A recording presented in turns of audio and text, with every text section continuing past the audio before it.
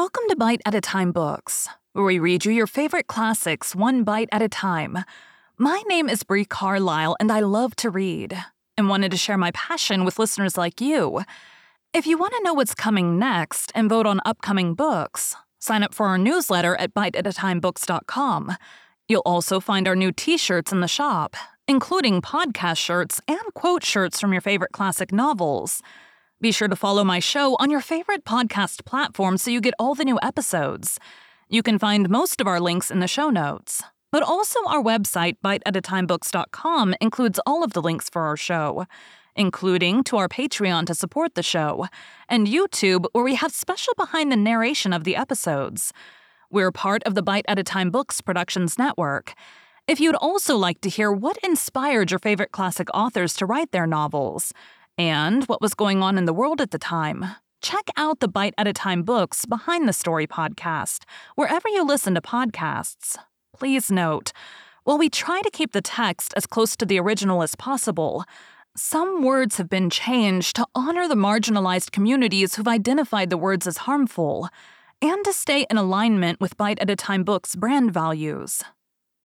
Today we'll be continuing Great Expectations by Charles Dickens. Chapter 13.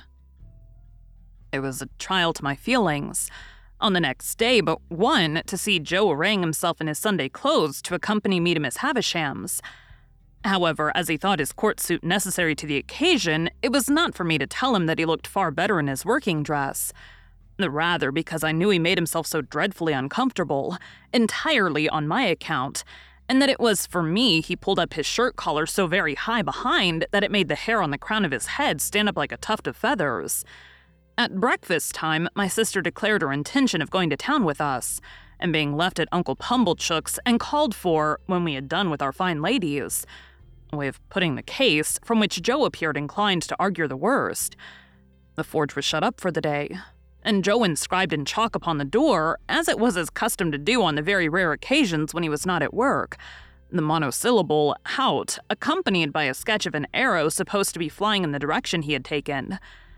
We walked to town, my sister leading the way in a very large beaver bonnet, and carrying a basket like the Great Seal of England in plaited straw, a pair of pattens, a spare shawl, and an umbrella, though it was a fine bright day. I'm not quite clear whether these articles were carried penitentially or ostentatiously, but I rather think they were displayed as articles of property, much as Cleopatra or any other sovereign lady on the rampage might exhibit her wealth in a pageant or procession. When we came to Pumblechook's, my sister bounced in and left us. As it was almost noon, Joe and I held straight on to Miss Havisham's house. Estella opened the gate as usual, and the moment she appeared, Joe took his hat off and stood weighing it by the brim in both his hands, as if he had some urgent reason in his mind for being particular to half a quarter of an ounce. Estella took no notice of either of us, but led us the way that I knew so well. I followed next to her, and Joe came last. When I looked back at Joe in the long passage, he was still weighing his hat with the greatest care, and was coming after us in long strides on the tips of his toes. Estella told me we were both to go in, so I took Joe by the coat cuff and conducted him into Miss Havisham's presence. She was seated at her dressing table and looked round at us immediately. "Oh," said she to Joe, "you are the husband of the sister of this boy." I could hardly have imagined dear old Joe looking so unlike himself or so like some extraordinary bird, standing as he did speechless, with his tuft of feathers ruffled and his mouth open as if he wanted a worm. "You are the husband," repeated Miss Havisham, "of the sister of this boy." It was very aggravating, but throughout the interview, Joe persisted in addressing me instead of Miss Havisham. "Which I mean to say, Pip," Joe now observed in a manner that was at once expressive of forcible argumentation, strict confidence, and great politeness, "as I hup and married your sister, and I were at the time what you might call, if you was anyways inclined, a single man." "Well," said Miss Havisham, "and you have reared the boy with the intention of taking him for your apprentice. Is that so, Mr. Gargery?" "You know, Pip," replied Joe, "as you and me were ever friends, and it were looked forward to betwixt us, as being calculated to lead to larks, Not but what, Pip, if you had ever made objections to the business, such as its being open to Blackensut or such like, not but what they would have been attended to, don't you see? Has the boy, said Miss Havisham, ever made any objection? Does he like the trade? Which it is well beknown to yourself, Pip, returned Joe, strengthening his former mixture of argumentation, confidence, and politeness, that it were the wish of your own heart. I saw the idea suddenly break upon him that he would adapt his epitaph to the occasion before he went on to say, and there weren't no objection on your part, and Pip, it were the great wish of your heart. It was quite in vain for me to endeavor to make him sensible that he ought to speak to Miss Havisham. The more I made faces and gestures to him to do it, the more confidential, argumentative, and polite he persisted in being to me. Have you brought his indentures with you? Asked Miss Havisham. Well, Pip, you know, replied Joe as if that were a little unreasonable. You yourself see me put 'em in my 'at, and therefore you know as they're here. With which he took them out and gave them, not to Miss Havisham, but to me. I'm afraid I was ashamed of the dear good fellow. I know I was ashamed of him when I saw that Estella stood at the back of Miss Havisham's chair, and that her eyes laughed mischievously. I took the indentures out of his hand and gave them to Miss Havisham. You expected, said Miss Havisham as she looked them over, no premium with the boy. Joe, I remonstrated, for he made no reply at all. Why don't you answer? Pip, returned Joe, cutting me short as if he were hurt.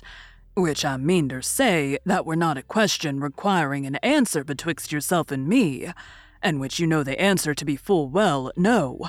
You know it to be no, Pip, and wherefore should I say it? Miss Havisham glanced at him as if she understood what he really was better than I had thought possible. Seeing what he was there, and took up a little bag from the table beside her.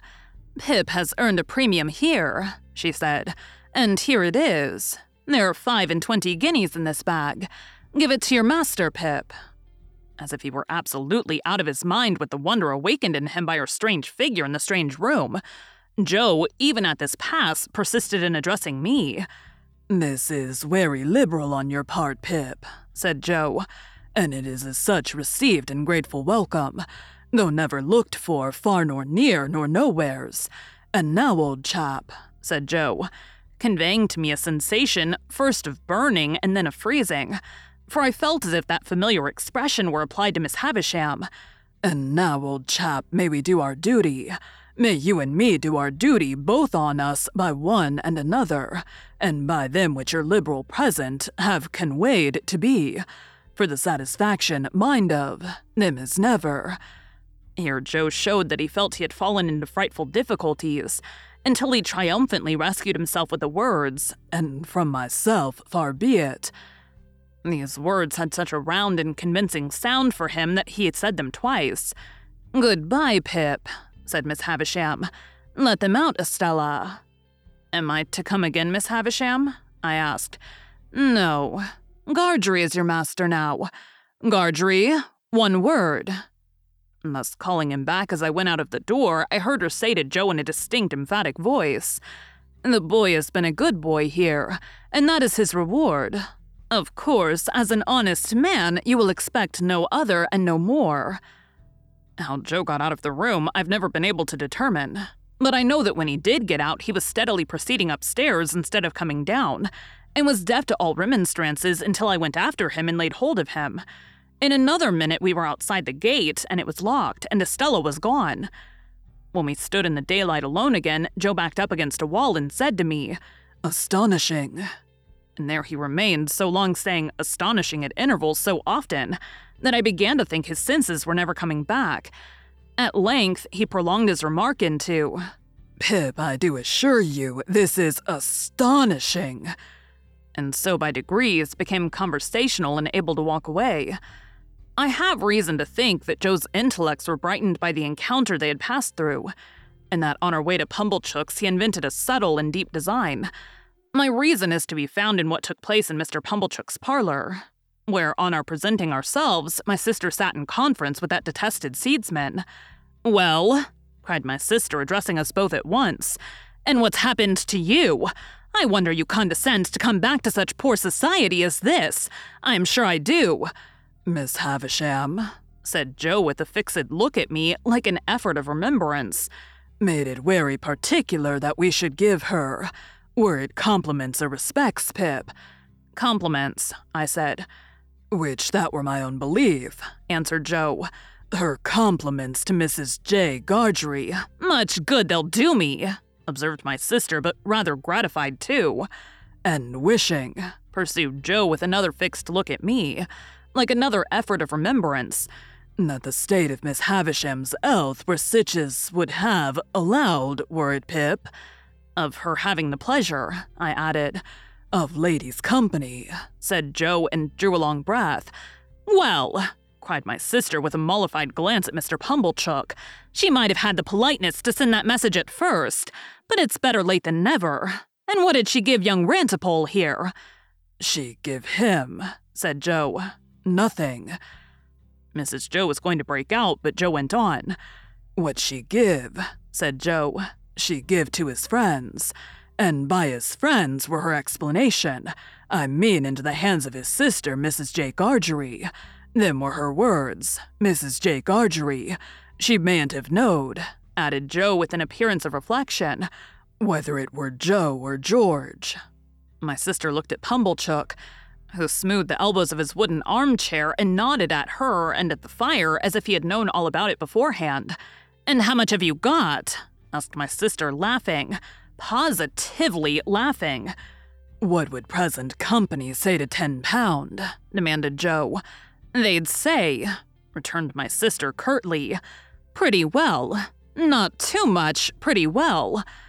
"It's more than that, then," said Joe. That fearful impostor Pumblechook immediately nodded and said as he rubbed the arms of his chair, "It's more than that, Mum." "Why, you don't mean to say," began my sister. "Yes, I do, Mum," said Pumblechook. "But wait a bit. Go on, Joseph. Good in you, go on." "What would present company say?" proceeded Joe. "To £20." "Handsome would be the word," returned my sister. "Well then," said Joe, "it's more than £20." That abject hypocrite Pumblechook nodded again and said with a patronizing laugh, "It's more than that, Mum. Good again, follow her up, Joseph." "Then to make an end of it," said Joe, delightedly handing the bag to my sister, "it's £25." "It's £25, Mum," echoed the basest of swindlers, Pumblechook, rising to shake hands with her. "And it's no more than your merits, as I said when my opinion was asked, and I wish you joy of the money." If the villain had stopped here, his case would have been sufficiently awful, but he blackened his guilt by proceeding to take me into custody with a right patronage that left all his former criminality far behind. "Now you see, Joseph and wife," said Pumblechook as he took me by the arm above the elbow, "I am one of them that always go right through with what they've begun. This boy must be bound out of hand. That's my way, bound out of hand." "Goodness knows, Uncle Pumblechook," said my sister, grasping the money. "We're deeply beholden to you." "Never mind me, Mum," returned that diabolical corn chandler. "A pleasure's a pleasure all the world over. But this boy, you know we must have him bound. I said I'd see to it, to tell you the truth." The justices were sitting in the town hall near at hand, and we at once went over to have me bound apprentice to Joe in the magisterial presence. I say we went over, but I was pushed over by Pumblechook. Exactly as if I had that moment picked a pocket or fired a rick. Indeed, it was the general impression in court that I'd been taken red-handed, for as Pumblechook shoved me before him through the crowd, I heard some people say, "What's he done?" and others, "He's a young'un too, but looks bad, don't he?" One person of mild and benevolent aspect even gave me a tract ornamented with a woodcut of a malevolent young man fitted up with a perfect sausage shop of fetters, and entitled to be read in my cell. The hall was a queer place, I thought, with higher pews in it than a church, and with people hanging over the pews looking on, and with mighty justices, one with a powdered head leaning back in chairs with folded arms or taking snuff or going to sleep or writing or reading the newspapers, and with some shining black portraits on the walls which my unartistic eye regarded as a composition of hardbake and sticking plaster. Here, in a corner, my indentures were duly signed and attested, and I was bound. Mr. Pumblechook holding me all the while as if we had looked in our own way to the scaffold to have those little preliminaries disposed of. When we had come out again and had got rid of the boys who had been put into great spirits by the expectation of seeing me publicly tortured, and who were much disappointed to find that my friends were merely rallying round me, we went back to Pumblechook's. And there, my sister became so excited by the 25 guineas that nothing would serve her but we must have a dinner out of that windfall at the Blue Boar, and that Pumblechook must go over in his chaise cart and bring the Hubbles and Mr. Wopsle. It was agreed to be done, and a most melancholy day I passed, for it inscrutably appeared to stand to reason in the minds of the whole company that I was an excrescence on the entertainment, and to make it worse, they all asked me from time to time, in short, whenever they had nothing else to do, why I didn't enjoy myself. And what could I possibly do then but say I was enjoying myself when I wasn't? However, they were grown up and had their own way, and they made the most of it. That swindling Pumblechook, exalted into the beneficent contriver of the whole occasion, actually took the top of the table.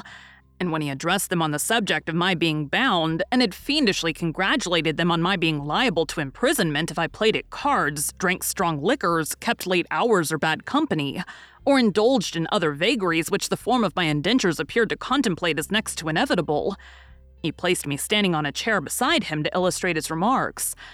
My only other remembrances of the great festival are that they wouldn't let me go to sleep, but whenever they saw me dropping off, woke me up and told me to enjoy myself.